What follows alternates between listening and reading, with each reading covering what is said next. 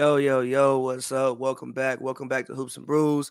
Um, the homie Joe will be joining me in a second. But right now it's just me. But just wanted to do a little preview pod before obviously the NBA conference finals start, the final four. And the NBA is here. I think this is a very, very interesting year because I guess it could possibly be a changing. Well, I think it already is a changing of the guard, but it could possibly really be a changing of the guard when you look at some of these matchups. And I think this year, this whole everything right now is just completely wide open. I don't have an idea who's. I don't have a strong idea about who's gonna win. I have suggestions, but I wouldn't be shocked if any of these teams ended up pulling it off. So yeah, I mean, let's get into it. Let me hold on. Let me go ahead tweet the link out for everybody else real quick one time. Um, all right, all right. All right. If anybody hasn't joined, join in. And I see the homie is here. So let's get into it. The fuck?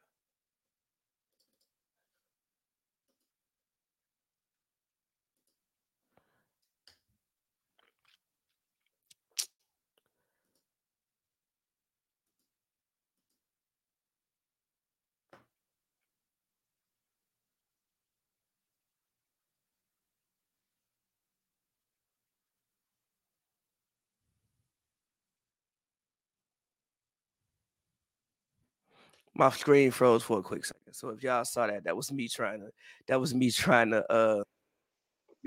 undo my screen because my screen froze for a quick second. But yeah, back on Hoops and Brews. Welcome back.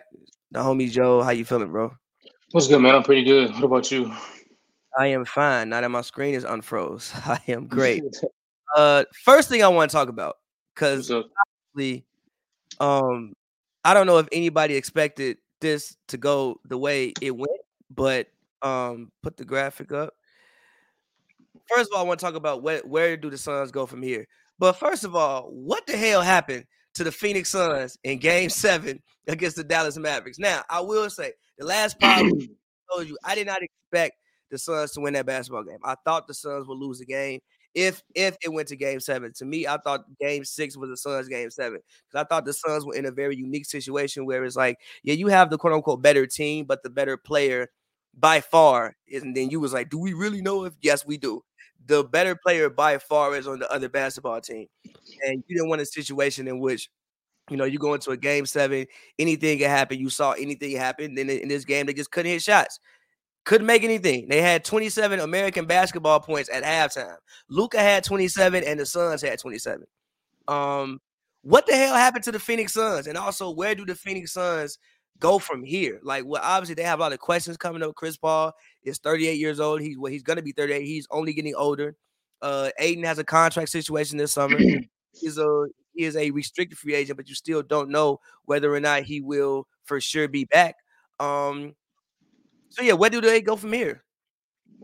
Started off just in game 7, pretty much everything that could have Went went wrong. wrong in that game. Like it was just all around just a flat out just disgraceful performance. And I mean, the DA, even his beef, you saw like he was beefing with Monty. That even flared up a little bit. Chris Paul did not return the call at all. He kept up his bad play for pretty much the entire series. Devin Booker was a no show. Cam Johnson wasn't doing nothing. Mikal Bridges wasn't producing nothing. It was just an all out hell, and they lit up Twitter. They lit up the basketball world, but it was just bad. And then moving forward, where they go, I mean, I don't. It depends on what they do, what they end up deciding to do with Aiden. I think they I'm not the biggest Aiden guy, but I think they probably should maybe try to keep him just because like Chris Paul's on the older side, so why would you side towards the older dude over a younger guy Yeah. like that? I just don't see how that makes much sense, especially in the near future. Um, but and they can come back. I mean, even this year, like a lot of this team would kind of plug and play. Like when certain guys went down, they still be really good. So I mean, even without Aiden, they can for another couple of years if they like find another backup center that side. Like we saw when Aiden wasn't playing this year, guys like Biombo, JaVale stepped in, and they played the five pretty well in the system with Chris Paul, Devin Booker, and the Monty Williams offensive system that's very unselfish.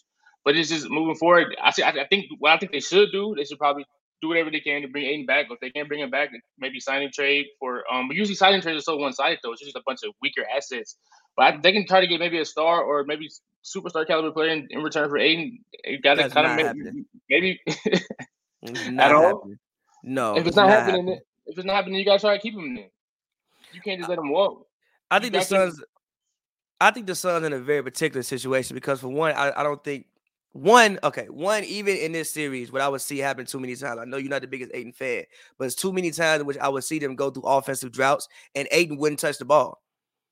Again, you have a high percentage player who shoots 55%. Gee, if we swinging the ball around, and obviously Chris Paul was clearly hampered. I know they said he had a quad injury or whatever he had, but regardless, he was clearly hampered. So if he's not going to go out there, if he's not going to score, if he's just going to, and even his playmaking wasn't, it's like the quad injury is one thing, but I saw too many times it was Chris Paul tried to jump pass. I don't really remember Chris Paul ever jump passing. To me, jump passing means you are very indecisive about what you're trying to do. And it was like dumb jump pass. Like he would jump and then throw it behind him. Like, bro, what? Like he just looked completely out of sorts. So I don't want to fully blame that on the quad. He just looked completely out of sorts. Maybe his age finally caught up to him. Obviously, I think the Dallas Mavericks did a very good job of making him have to guard. Yeah, he made him work on defense. They made him have to guard Luka. They made him have to guard Brunson. And then on the other end, even when a guy like Frank Ntilikina came in the game, he played great defense on both Chris Paul and Devin Booker. I mean, you even saw in the last series when you had Jose Alvarado guarding him. The thing about Jose Alvarado is now they're trying to get 25 points. So even though he's guarding you on the other end on offense, you still get to rest a little bit because he's not out there trying to give you 30. Luka, Jalen Brunson, even a Spencer Dinwiddie, you saw in Game 7, is a guy who they can all give you 30.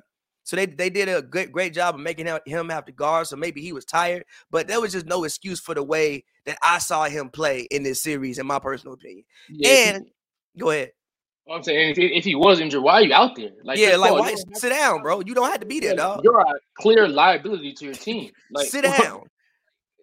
It's torture. Like it's just, I don't know. It's just bad. I don't know. The Suns, like they could go from being one of like the NBA's best stories over the past 2 years, obviously what the Founders ran last year, and the 64-win season this year, right back to a disaster very quick if they don't come up with something in the near future to shake something up or bring Aiden. But yeah, it's just, and the West is only getting tougher. The West is only getting tougher. They got to make decisions quick, or they're gonna go right back to being a disaster. They had a great 2-year run. But I don't think they'll go back to being a disaster because again, regardless of what Devin did, in Game 7, I do still think you can't name 15 or 20 basketball players better than Devin Booker. I know I said I'm not the biggest Devin Booker fan, but I'm not gonna sit up here and say that like you can name 15 or 20 basketball players better than Devin Booker. Do I think he is a superstar? No, no. But like I said, I don't think you can name 15 or 20 players better than Devin Booker. And I don't think as long as you can keep DeAndre Ayton. But I think keeping DeAndre Ayton is a very hard thing. And also, if I'm Ayton, like the part of the reason why he might have been beefing with the coach is how much do you want me to set screens, roll, do all this stuff, and not get the ball and not get no plays called for me? Like it's only so much rebounding and and they want to switch me on Luka. I gotta try to guard Luka. You want me to rebound, and then you don't give me no chicken on the other end. Devin out there dribbling, Chris Paul out there.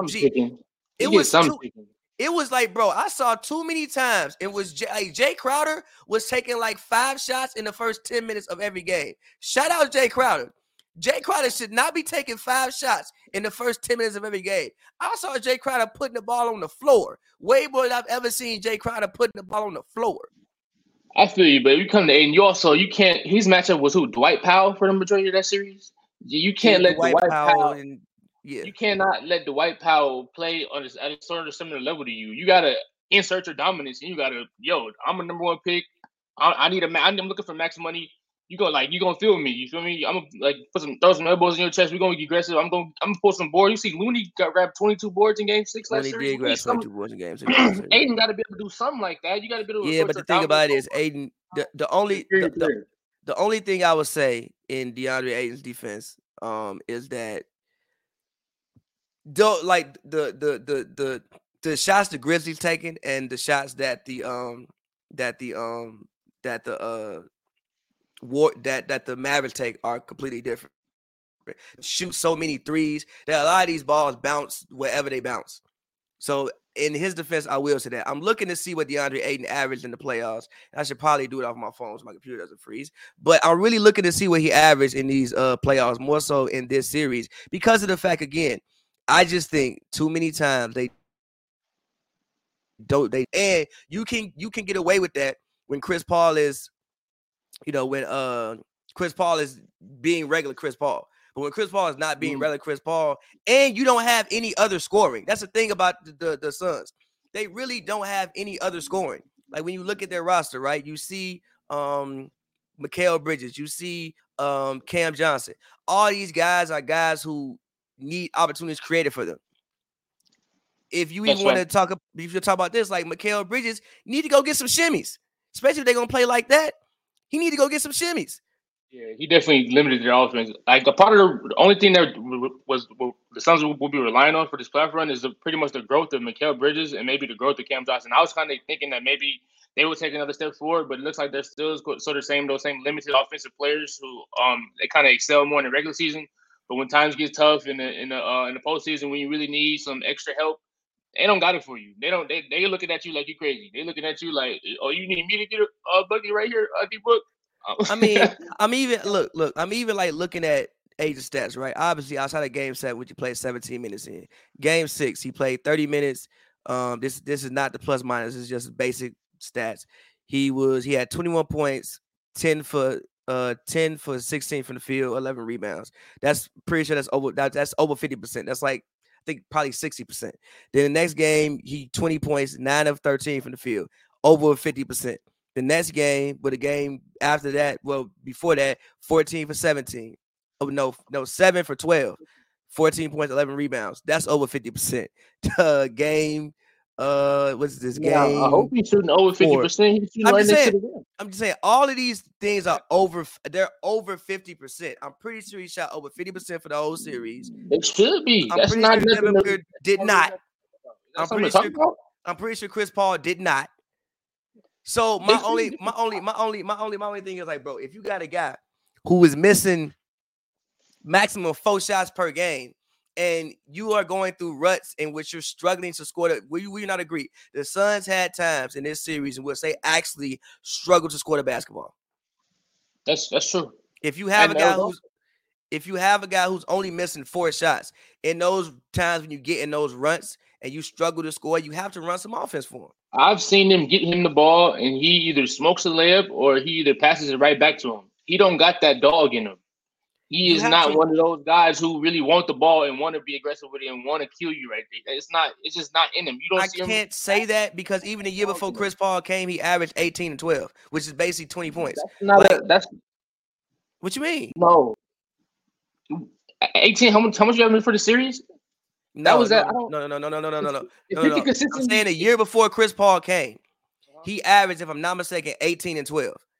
As a rookie, he even averaged 16 points. So clearly the man can score the ball. Do I think that Ayton is some 30-point per game scorer? No, I do not.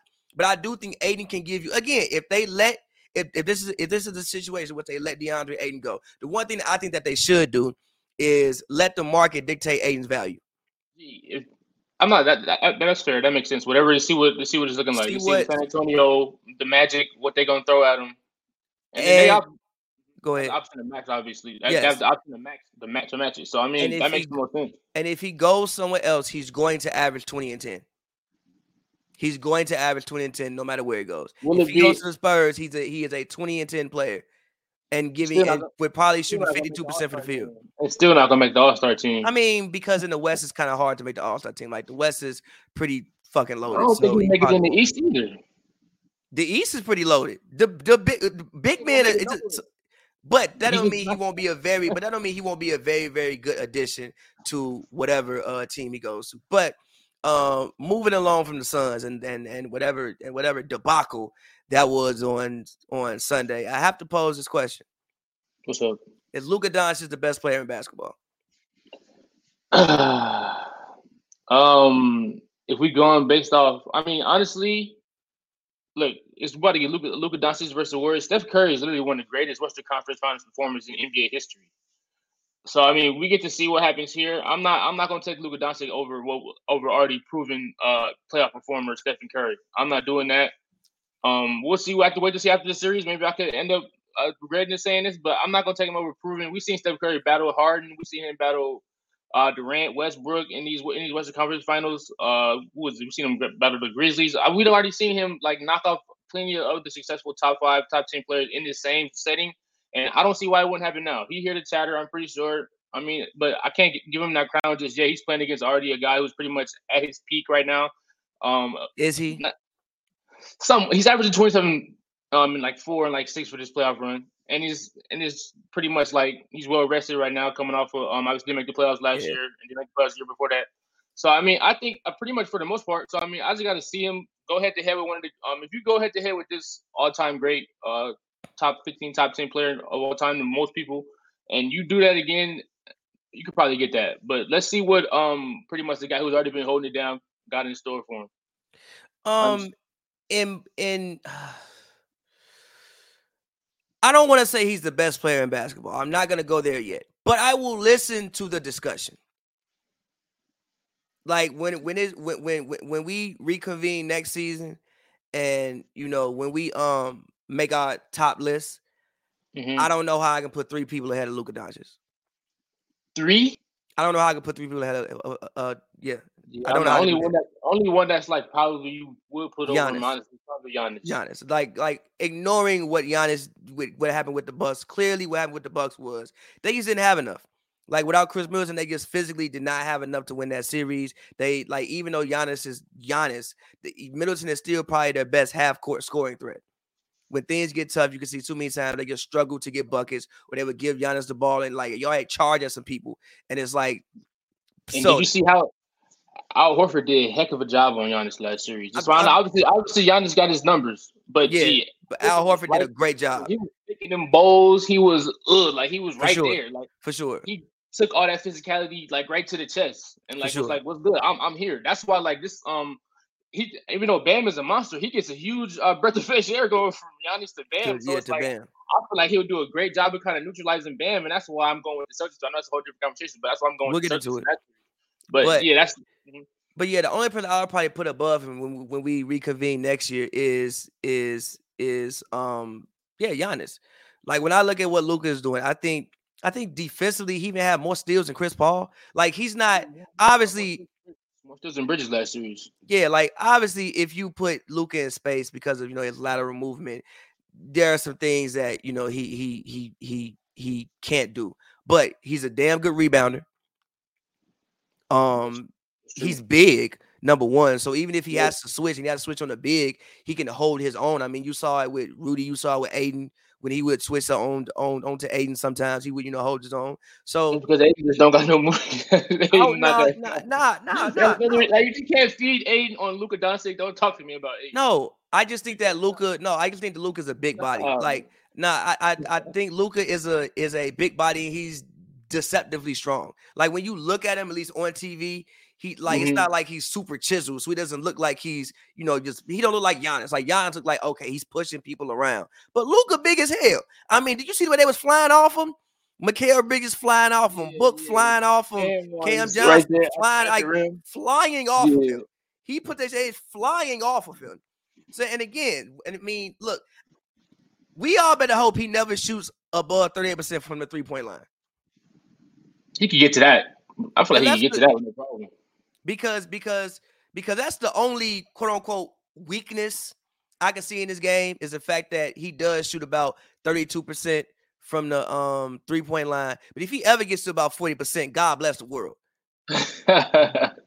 God bless the world. So again, I won't say definitively yes, he's the best player in basketball, but I will listen to the discussion. And again, when we reconvene next year, depending on what happens in this series, depending on what happens, I mean, somebody goes to the finals and wins the finals. That's a whole nother different, complete discussion.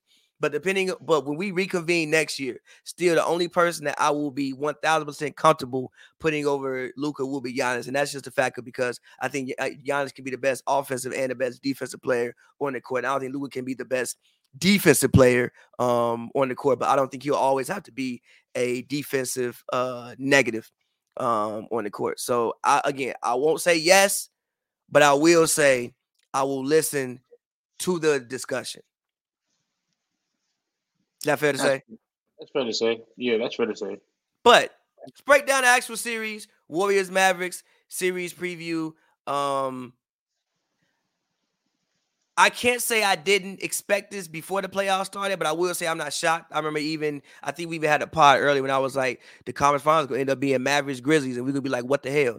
So I'm not shocked the Mavericks are here, just because, I mean, even when I looked at before the playoffs started, I just thought that in any series that they could be in against anybody, Luka could be the best person on the court. You can't ever discount what can happen when you have the best player on the court on your team. But Warriors Mavericks series preview, how do you see it going? What should we look for? Kind of like how you talked about on Twitter, we're gonna see a lot of Luka. He get hunting out Jordan Poole, hunting out Clay, hunting out Steph. It's gonna be a really good series. Two really good offensive teams. Two teams who can kind of convert to. I don't know, the Mavericks don't play too much small ball, but they can if they want to put like a Dorian Finney-Smith at the 5 to maybe counter Draymond at the 5. But it's gonna be a heck of a series. I'm going with the Warriors because of their experience and because of their firepower. You you like to play Klay Thompson a lot, but he's tied for most threes in the playoffs so far this year. That's fair. Klay Thompson he's doing his thing. The thing about this series is I think it's gonna be a lot of rely on Draymond. I hate how Draymond, you notice how he plays him out of losses, he'll catch the ball and he'll just like immediately look to pass, or he'll catch it. He won't even look at the rim. Like Draymond, like he was a lot more aggressive in Game 6, the win over the Grizzlies, and if he has to do that every night. I hate how he really holds their offense up when he's out there and not looking to score at all. It's kind of pathetic, and if he can't get more aggressive, like for a consistent series, it could get nasty for the Warriors. But I feel like it's going to be a lot on him because I know they're going to send a lot of blitzes and double teams at Curry. So Draymond's going to have to be able to react and make decisions, make some open threes, make some layups, get other people involved. It's going to have a lot to do with him. Also, I think Steph got to go and remind people. Like I said earlier on the podcast, he's literally one of the greatest Western Conference performers in NBA history, up there with the Magics, the Kobe's of the world, the Dirks, Durant's, all the great performances we've seen in the past. So it's going to be up to him to have another one of those performances. If it's still in the tank for Steph, he got to show it. Clay got to hit. And then as far as for Dallas goes, they got to do a good job. They got to keep Steph moving around. They got to keep going after those guys. They got to get their role players involved. Obviously, I know they don't shoot the ball that well usually when they're not at home, but they're gonna have to get those guys. Finney-Smith is gonna have to hit some threes. Brunson's got to get going. Who else do they got over there in Dallas? Kleber's gonna have to play some good basketball. But I'm looking forward to a heck of a more of an offensive related series. But we're gonna see. I'm going Warriors in either 6 or 7. I'm probably gonna say 7. I'm gonna go Warriors in 7. I'm gonna go Mavericks in 6. My thing, okay. One thing I think Steph, Poole, Clay, Wiggins, all those guys. One, I think foul trouble is going to be an issue because Luka's going to match up Hunt. I think foul trouble might be an issue for a guy like Steph, or even for a guy like Jordan Poole, even a guy like Wiggins. I think that could be one thing that may hamper them in this series. But I'm not really looking at Luka, and I'm more so looking at Jalen Brunson and Spencer Dinwiddie. Right. Like, I don't think it's far-fetched for me to say that Jalen Brunson and Spencer Dinwiddie could outplay Klay Thompson and Jordan Poole. I don't think I don't think when I just look at strictly matchups, right? Just based on what I've seen, it like again, the Warriors haven't been world beaters. They did lose by 50 fucking points to the Memphis Grizzlies. Granted, again, sometimes some of those nights just happen. But they lost by 50 points to the Memphis Grizzlies. Even Game 6 was competitive. They lost the game, but Game 6 was competitive. One like they just came out there and steamrolled them after what happened. So when I just look at Dorian Finney-Smith and Andrew Wiggins, I think that could go either way. Dorian Finney not great. I don't expect Dorian Finney to have games in which he hit 10 threes every game, but didn't Dorian Finney-Smith have a game in which he hit like 10 threes? I don't know, man. I'm not gonna disrespect Wiggins like that. No, Wiggins look. Wiggins outperforming Dorian Finney-Smith. That's not a given. That one, I could give you the Clay and Clay and Poole and Dinwiddie Brunson comparison, but I don't know about. I think Wiggins got to get that matchup for sure. Wiggins don't get that matchup, then the Warriors in hell. If Wiggins make $28 million a year, if you can't outplay Dorian Finney-Smith, then they got some huge bigger problems on their hands. All-star starter Andrew Wiggins, you better outplay Dorian Finney-Smith.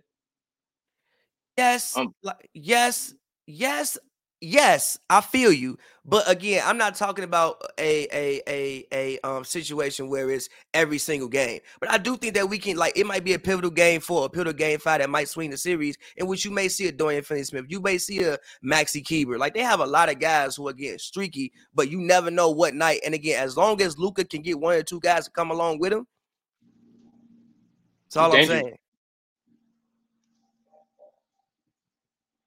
Oh, but yeah, as far as it's still live, so but yeah, that series is gonna be a heck of a series. I think ooh, it's oh, he said talk.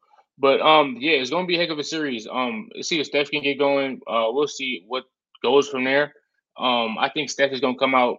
He should come out blazing. I got high expectations for him. I know you hear all the chatter. Y'all talking. Everybody's saying Luca is the guaranteed best player in this series. Luca this, Luca that.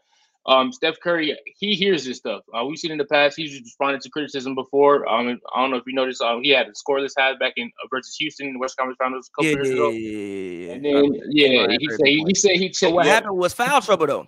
It, like, literally in that series, I think that was in Game 6. He picked up 3 quick fouls on Harden. Again, I think Steph has to main thing stay out of foul trouble. but that means they'll be familiar with what Houston with what Dallas is going to throw at them. All them years battling with Houston, Steve Kerr. I'm pretty sure they have a. They said I expect a very sharp game plan from Steve Kerr and the Warriors, and I expect them to be able to execute it. Especially with all the chatter and all of them barely squeaking away from Memphis the way they did. I think that hurt them a certain way, and I think they're familiar with the Dallas prototype. Luka Doncic is basically, honestly, he's basically 2018, 2019 Harden. But a Same bigger thing. version. But a bigger version, which is the thing. Is a bigger version. That don't shoot the ball as well. It's debatable. Because what's no, it's not seriously. What's Harden highest percent from 3? Is it like 38 maybe? His highest percent in his entire career? Let's Yeah, find probably out. like 38 in them years. And the thing about Luka is, like, I feel like he shoots better than 32%. I think he's streaking, but I feel like he shoots better than what his percentages say he shoots. I mean, yeah, because you're not dying by a Luka 3. I'm not, especially you see some of those ways he hits them. Like he had like a spin step back 3. Exactly. Like, if he get hot, like, he could very well go 7 for 12 from 3, and I'm not shocked. Like, when Luka shoots the ball, I'm never like, that's not going in. Sometimes I'm like, relax, and then it'll go in, but I'm never like, that's not going in. I guess for Harden's career, for his career from 3, he is a 36% for his career. And in those 2018, 2019 years, he was 36. Yeah, But he like, was it's not. shooting a lot of games though. He was shooting how many Yeah, threes but a don't game? Luka take, like, I mean, he don't take 13, but Harden was shooting 13, yes, yeah, 13 threes, 12 13 is threes. crazy. He don't take 13, but Luka take about, I think he take Gee, about, how many does he take? Harden was a maniac. Luka takes 8, basically. He Yeah, shot that, 30. yeah, that. Well, Luka shot 35% from 3 this year, 35% last year. In the playoffs so far, he's been taking fucking wait. He shot 40% from 3 last year, taking 11 threes over 7 games. This year, Luka. Last year he shot 40%, taking basically 11 threes a game. This year in the playoffs, he's shooting 34%, taking 9 threes a game, basically 10 threes a game. So they're about the same, and he's a bigger version. I just think, look, this could be a very, very, very, very interesting series. And again, my eyes aren't so much on Luka Doncic because I know what Luka's going to do. Like, nobody's going to – I think that the Warriors have a more capable defenders for Luka.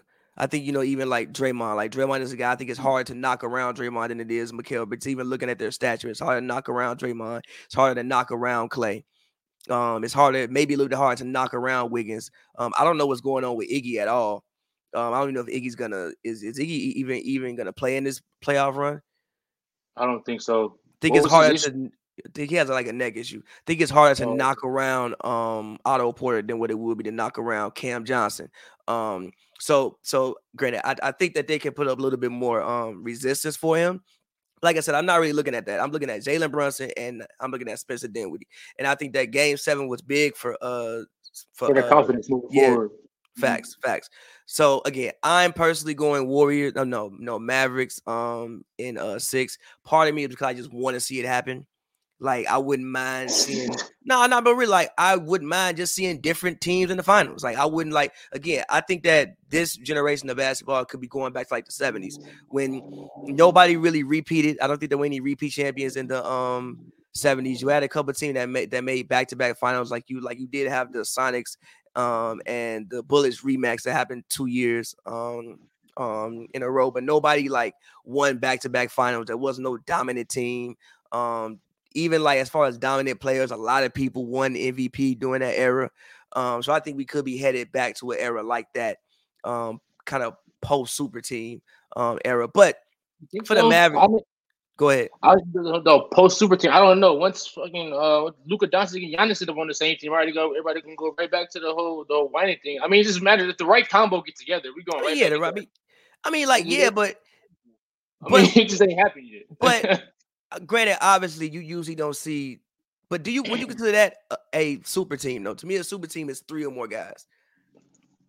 Giannis and Luka on the same team. That's a super team. But do you consider Kobe and Shaq a super team? Yes. I don't think it was a super team. Then they go 16-0 or 16-1. Yeah, but I don't think it was a super team though. If you're capable of doing that, you're most definitely a super team. To me, super team is 3 or more All NBA players or 3 or more All-Stars on the same team. Then why has there been teams with 3 or more All-Stars who didn't produce as well as those two together? Why didn't they produce as well as they did? Because they weren't as good. They're not Kobe and Shaq. As a team, exactly. They not Kobe and Shaq. Are good enough to drive a whole team, like just guarantee championships back to back. But also they did have really good complementary pieces, which is one thing I did want to say about the Mavericks. I know that people look at the roster, and I've heard people start to make the comparisons between the 07 Cavs and the Dallas Mavericks, or like, what superstar should we pair with Luka? I think Luka has everything Luka needs to win with the way Luka plays the game of basketball. Oh, that's a good point. I think Luka has everything he needs to win. Like, again, especially if Jalen Brunson can play like this, and if they can keep him, he continue to grow and play like this, and you add Spencer Dinwiddie, you can go small. You have wing defenders. Maybe the only thing you might need to add is a shot blocker, lob threat, or something like that. But I think for the way Luka plays the game of basketball, the Dallas Mavericks have done a good job of giving him everything that he needs to win games. That's a strong point. So basically, you're saying people just kind of more overlooking to the names instead of more like what caters to their style of basketball and what can maximize the player the most. Yes. Instead of like, this is to maximize this player, and this player is so good. If you maximize him, you can go around and beat anybody. Exactly. That's what you're saying, right? And that makes sense. I get what you're saying. Like, that makes a lot of sense. People, they get caught, they get lost in the name. In the names. But that because like pretty much like I said, if you maximize Luka, no telling where the hell he might take you. This the way he played basketball, as good as he controls the game, as good as he scores the ball, as good as he finds his other teammates, as good as he literally does everything on the basketball court. I mean, the sky's the limit. If you maximize Luka, like we might see it this year. No telling, like you may see shout out to Mark again. Cuban. Go ahead. Yeah, if they win this series, I just would not be shocked, especially with what I've seen from the Warriors. Like I said, so far in the playoffs, they have not looked like world beaters outside of like the Denver series, and the Denver whole team was hurt. They haven't looked like world beaters, and I think Gary Payton III still being hurt might prove to be big for the series. I think he's a guy that could definitely at least be another added body for Luka, or not even for Luka, Jalen Brunson, for another added body for Jalen Brunson, another added body for Spencer. Oh, seriously, another added body for Spencer Dinwiddie. I think a guy like him being hurt during this series, it'll be something I think people might ignore, but it could be something that proves to be big. There's gonna be a lot of offense in this series for sure. Yes, it should be we should get a couple 130 scores in this series. Draymond is really gonna have to show his ass this. Draymond is gonna have to show out this year. I think this is a perfect moment for Draymond. If he still has it in him, if he's anywhere near like a top 15, top 20, this is when he has to show it right here. This series, I feel like he's really the outlier right here. Draymond, you got to be aggressive. You got to make the right pass. You can't be turning the fucking ball over, Draymond. You can't be turning the ball over. Especially if he's gonna have the ball in his hands as much as he will, because Dallas is gonna get the ball out of Steph's hands. If he's gonna have the ball in it, it's gonna be on Draymond. You got to be aggressive. You got to make the right passes. You got to be able to finish around the rim. You got to just be able to do Draymond facilitator type things. You got to be able to make an open three too. Like Draymond, this is on. I feel like I'm putting this series on him because he like the Dallas has guys that can do kind of what Poole do. Obviously, Dallas ain't got nobody who can really replicate what Draymond Green can do on the court. So that's why I feel like if he brings what Draymond Green brings to the table, the Warriors should be able to handle them in 6 or 7 without a doubt. But let's see if he comes to the table. He should experience as he is, as successful as he's been.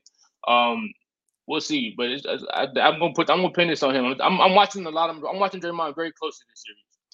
Now, two things also with that. One thing I'm also with about Draymond is because I'm wondering who do you stick Luka on? Right. I think like the thing about I know at first I'm like, oh, you can stick him on Draymond. I think about Draymond is if you put him on Draymond, he's gonna be moving around a lot.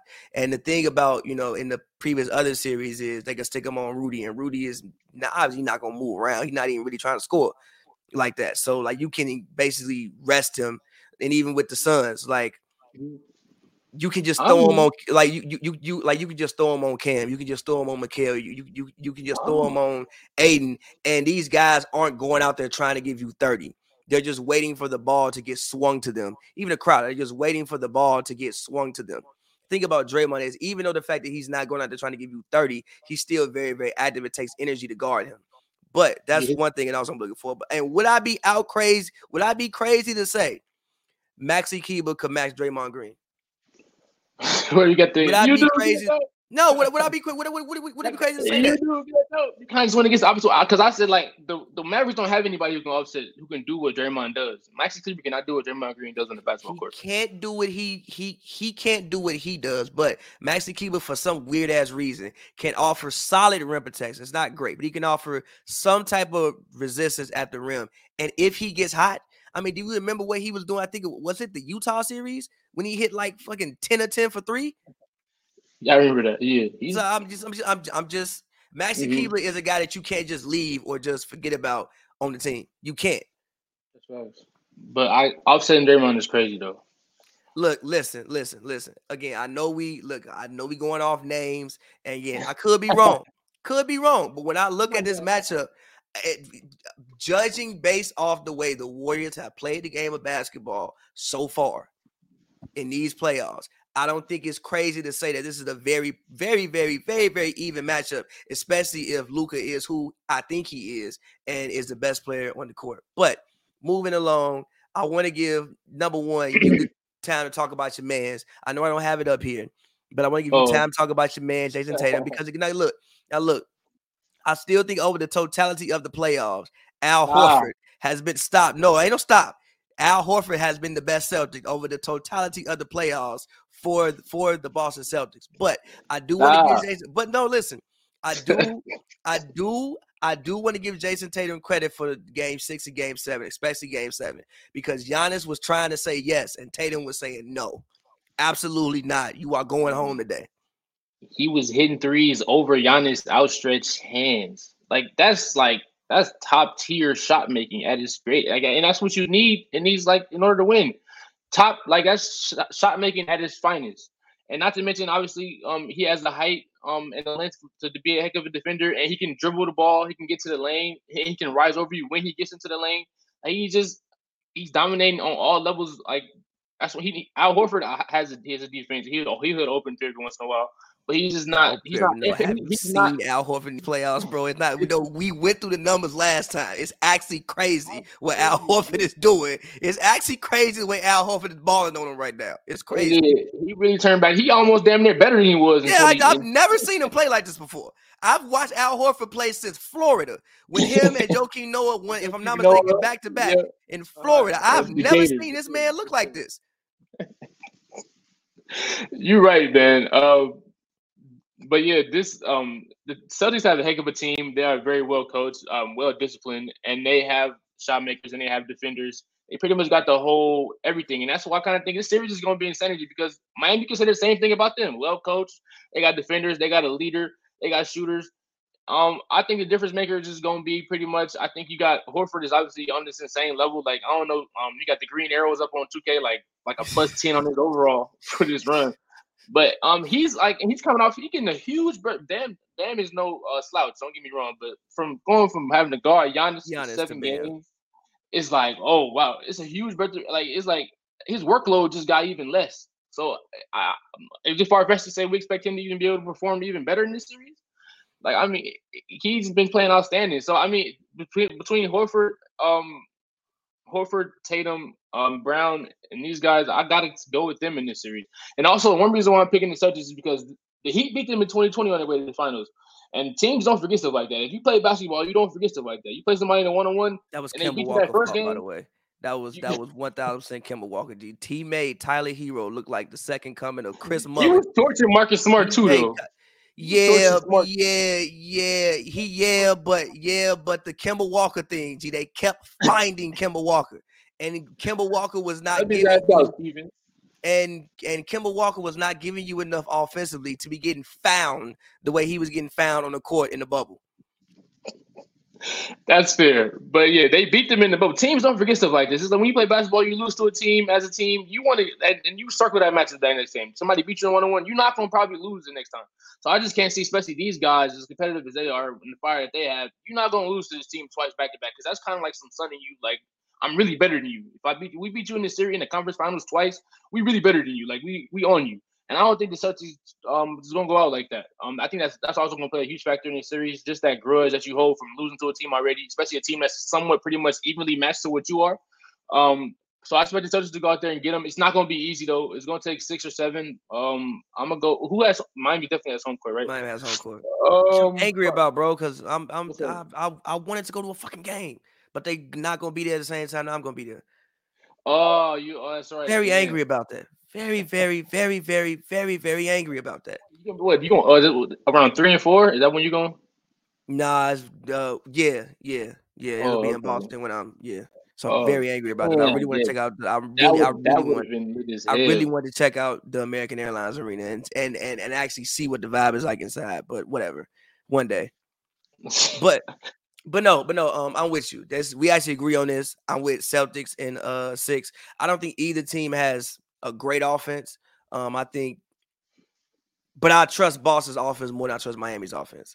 I trust in the final minutes of a game, like final 2 minutes of a game, I trust Boston to be able to get a bucket over me trusting Miami to be able to get a bucket. And also, Boston's been the best team in the NBA since 2022.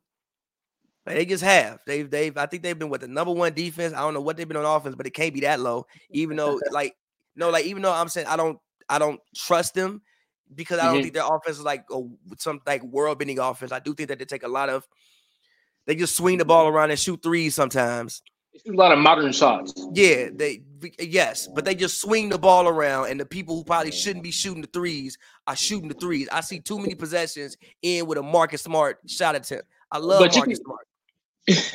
But he shouldn't be. Also, I think Marcus Smart is questionable for game 1. But Marcus Smart being hurt doesn't really concern me too much. And I think for them, as far as for the Celtics, I think the physical beating that they took against the Bucks won't be there for the Heat.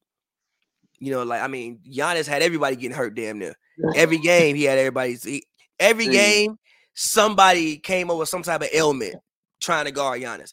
I don't think the same level is different. Yeah, I don't think the same level of energy. No, I know it's not energy. Physical abuse or physical or the same level of attrition will be there from the Heat. I think offensively they play a very finesse style. It's not a real like power offense, if that makes any sense. It's not real like Bam. I like Bam, but Bam is still like offensively kind of like finesse.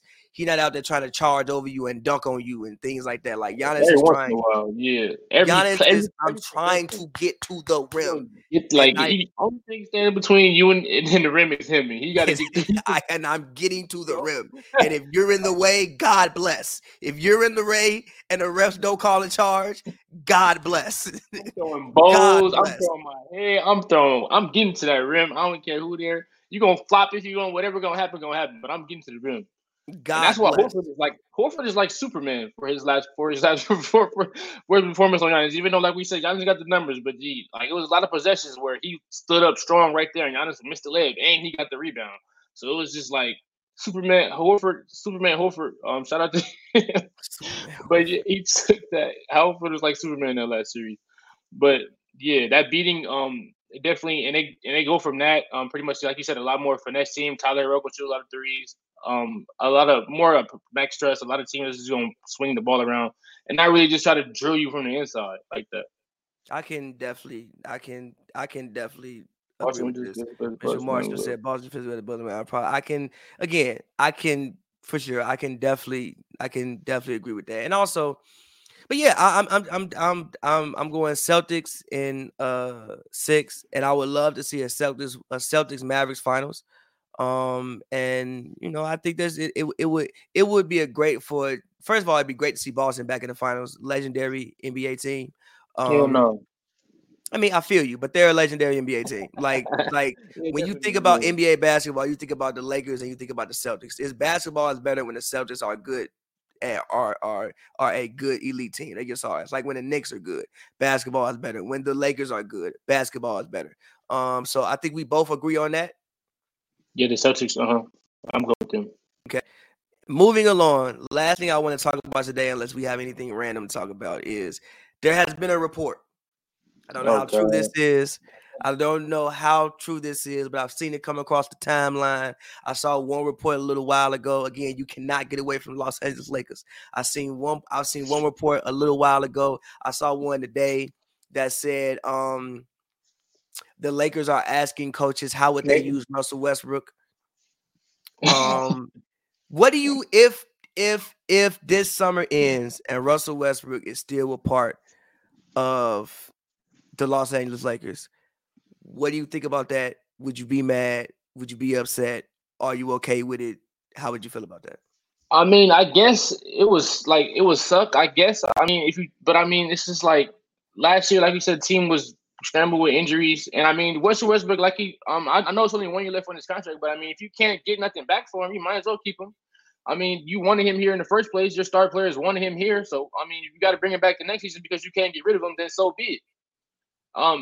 Make a couple roster. They got to make a couple roster adjustments. Obviously, maybe bring in some more shooting, bring some defenders, please. Somebody who can guard somebody, please. But if he ends up coming back, and it is what it is, they're gonna have to figure it out. I mean, because the only reason why I see why they keep him back is because why they would bring him back is if they can't get something decent for him.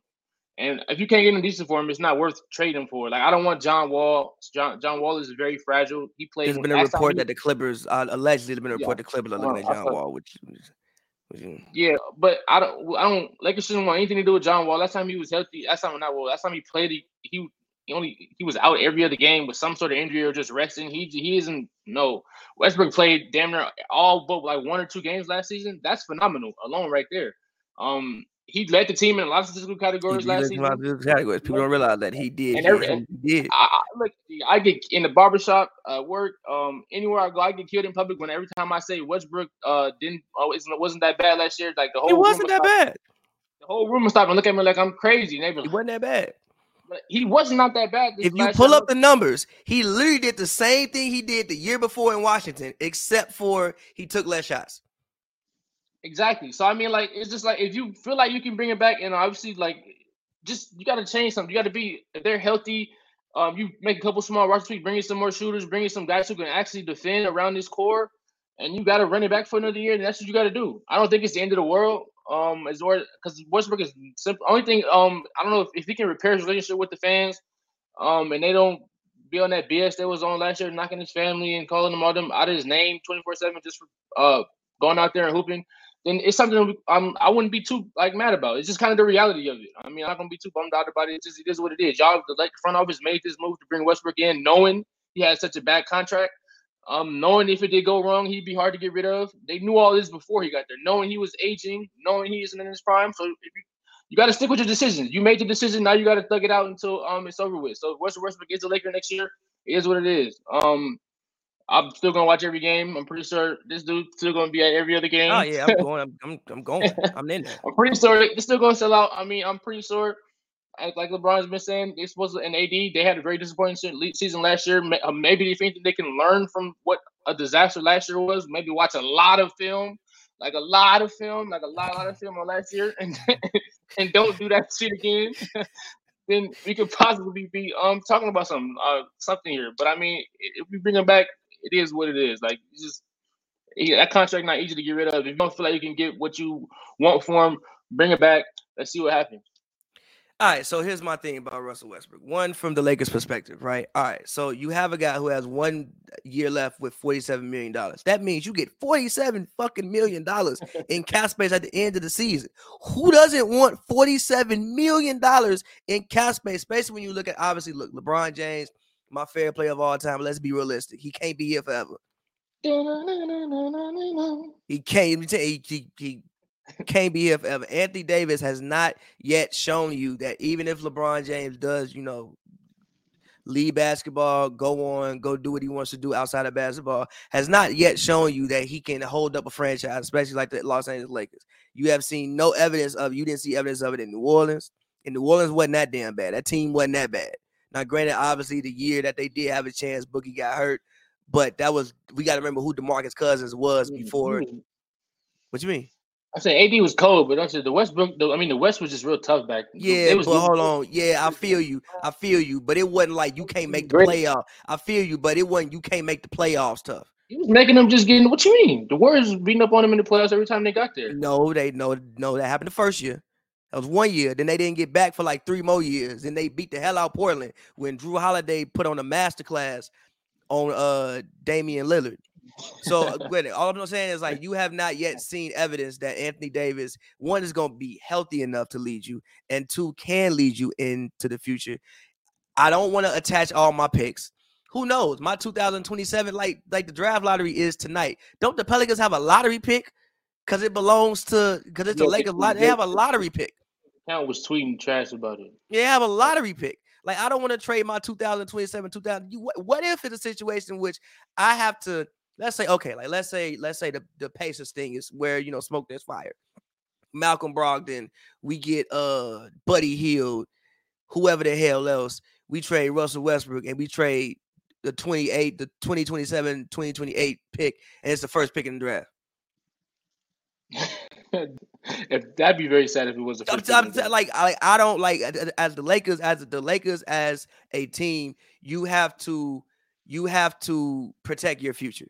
So again, I think letting him play his contract out, and getting $47 million in cap, because again, this summer, like, their books, I think they have LeBron at $40 million. I don't know what AD making. Yeah, AD's around 30 something. Yeah, I think the cap is only like 127, 130. That's basically your whole cap right there. Like, you don't really have much else for the most part. And again, I'll say it's for the 1,001 millionth time, I do want to answer this, actually, because that's actually low-key wild, the fact that these teams would be at a third finals. But but one thing about the Lakers is, again, we never actually saw the team that they signed actually get on the court for any extended period of time. Kendrick Nunn, who they obviously thought was going to be a big part of this team, because they gave him a mid-level exception, did not play the entire season. Anthony Davis, I know what I just said about Anthony Davis. It's still Anthony Davis. Played 30 games. LeBron James missed like 30, 40 games. Exactly. So the team that they signed never actually got on the court to play the game of basketball. And again, for the Lakers, you just can't keep shuffling people every year, bro. Like, you just can't keep shuffling your whole team out every year. Exactly. I agree with that. You have to have some type of consistent camaraderie. The way you can build chemistry. It's the only way that you can build chemistry. And again, even with the coaching search, I just hope that they bring in a coach that knows how to coach offense. I mean, you have you have one of the greatest offensive players of all time in LeBron James, and you have Russell Westbrook, who, I mean, in his prime was one of the best offensive players in the league. I think Anthony Davis is better defensively than he is offensively, but he's still a very good offensive player as well. You need to bring in somebody who can make this work. Frank Vogel, throughout his whole time as Frank Vogel, has clearly been a defensive coach. Clearly. Then all his top assists, like Jason Kidd, guys like that, top assists are gone. So you take a team that you have to figure out how to make a offense work with two players, you kind of the same player, who are both, quote unquote, past their primes. And he couldn't do that. So I'm happy that they are at least trying to find a coach who has thoughts about incorporating all of that. And one thing about Russell Westbrook is, at the very least, he's gonna come in and he's gonna be in shape. Russell Westbrook at 33 years old isn't like, hate to do it, but James Harden at 33 years old. James Harden, I don't know what the hell he gonna look like next year. I have zero idea. It could be his hamstring injury that like that or that is hampering him, or he may just have lost a huge step. Also, what is his body going to be like next year? Russell Westbrook, I'm never concerned about that man keeping himself in shape and going out there and playing basketball ever. So, again, I get it from both sides. And also from like Russ's side, you can't keep getting traded every year, bro. Like, you can't, nah, for real. Like, you can't keep getting traded every year. Like, I mean, even just from a family standpoint, you trying to find somewhere for your kids to go to school. You trying to find somewhere to live. Obviously, he's more so in his 30s. Like, I don't know, how old his kids are. I don't know if they're school age. But getting traded every single year is just tough on you. It's just tough on you all around, basketball wise and family wise. So for him, I can understand why you would want to stay. And I can understand from the Lakers standpoint of why they would want to keep you. Like you said, this is the team y'all built, bro. This is the bed you laid in. It's going to be very hard. First of all, it's going to be very hard to find somebody else who's better at basketball than Russell Westbrook for Russell Westbrook money. Like Russell Westbrook getting paid superstar. You said hard. It's impossible. Yeah, you're not going to find nobody in any deal you get that's better than Russell Westbrook. Mm-hmm. And if you do, even if you let's say you go out there and you get shooting, fine. So you want LeBron James at 38, 39 years old to be playing downhill from 26 feet away, trying to get the ball to shooters, and you want him to stay healthy and on the court? I mean, well, isn't that LeBron? That's his play style. Like, don't you got to? What you mean? Yeah, but you're 38, 39 years old, bro. What you gonna do with him? If you play like that, he's going to consistently get hurt and play 40 to 50 games, possibly 60 games every single year. You don't have to throw him in the mid post? As long as you're not using him at the 5, how we did last year, we should be put him at the 4. Do something. But again, like I'm just saying, but my point being, you need somebody else to take the load off of LeBron James when it comes to getting the rest of the team involved. And again, I still think Anthony Davis and Russell Westbrook can at least be a solid dude. I mean, you saw evidence of it. I mean, even game when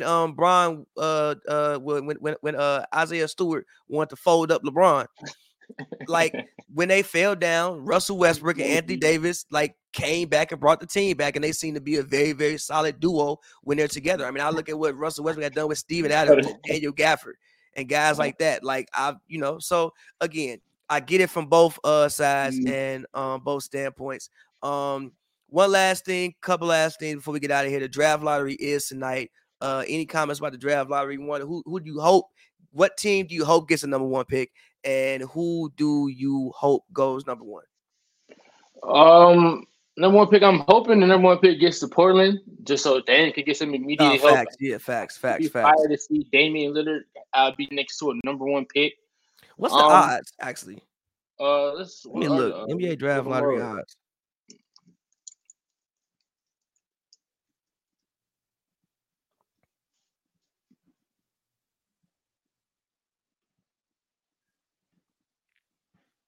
What are the odds? Okay, here you go. NBA draft lottery odds. So Houston, Orlando, and Detroit have a 14% chance to get the number 1 pick. Mm-hmm. Oklahoma City has a basically 12.5% chance. Indiana 10.5%. Portland 9%. Sacramento 7.5%. The Los Angeles Lakers have a 6%. You know how funny it would be the Lakers get the number 1 pick? I would fall out. Lakers have a 6% chance to get the number 1 pick. The Lakers, as in it goes to New Orleans, Sacramento, or does it go to? No, it's either, it's either conveyed to New Orleans or to Memphis. I think depending on where it falls. Where it falls. The Spurs have a 4.5% chance. Washington 3%. New York 2%. Clippers to OKC 1.5%. Charlotte 1%, and Cleveland 50%, with less than 0.5% chance.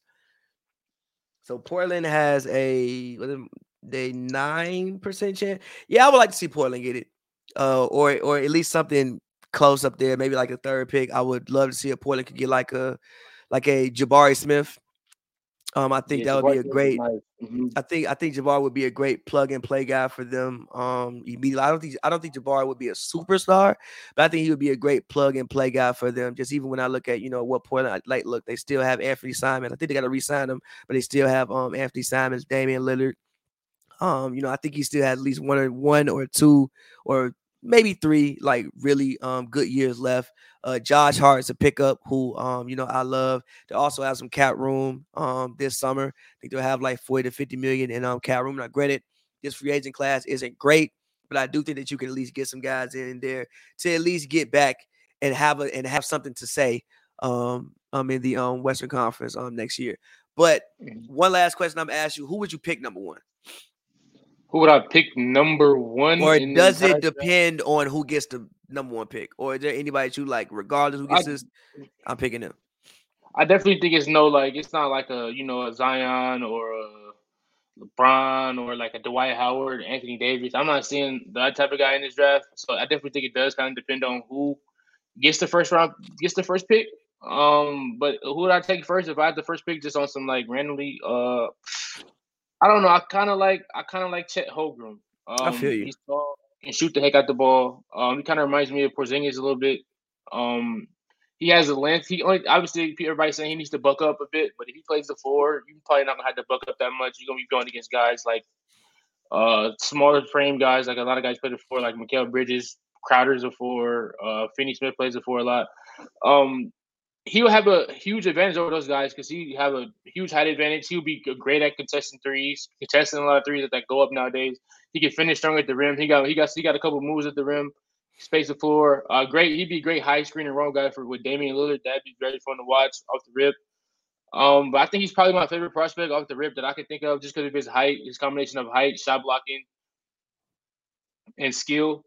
So that's pretty much. I think that's what I'm gonna go with for my number one if I had to pick a dude. I like Banchero as well, and like you said, Jabari Smith because I think he can defend a little bit. I think that's what separates him from Banchero. Yeah. But yeah, those are the guys I really like the most. Honestly, who would you go with? It depends.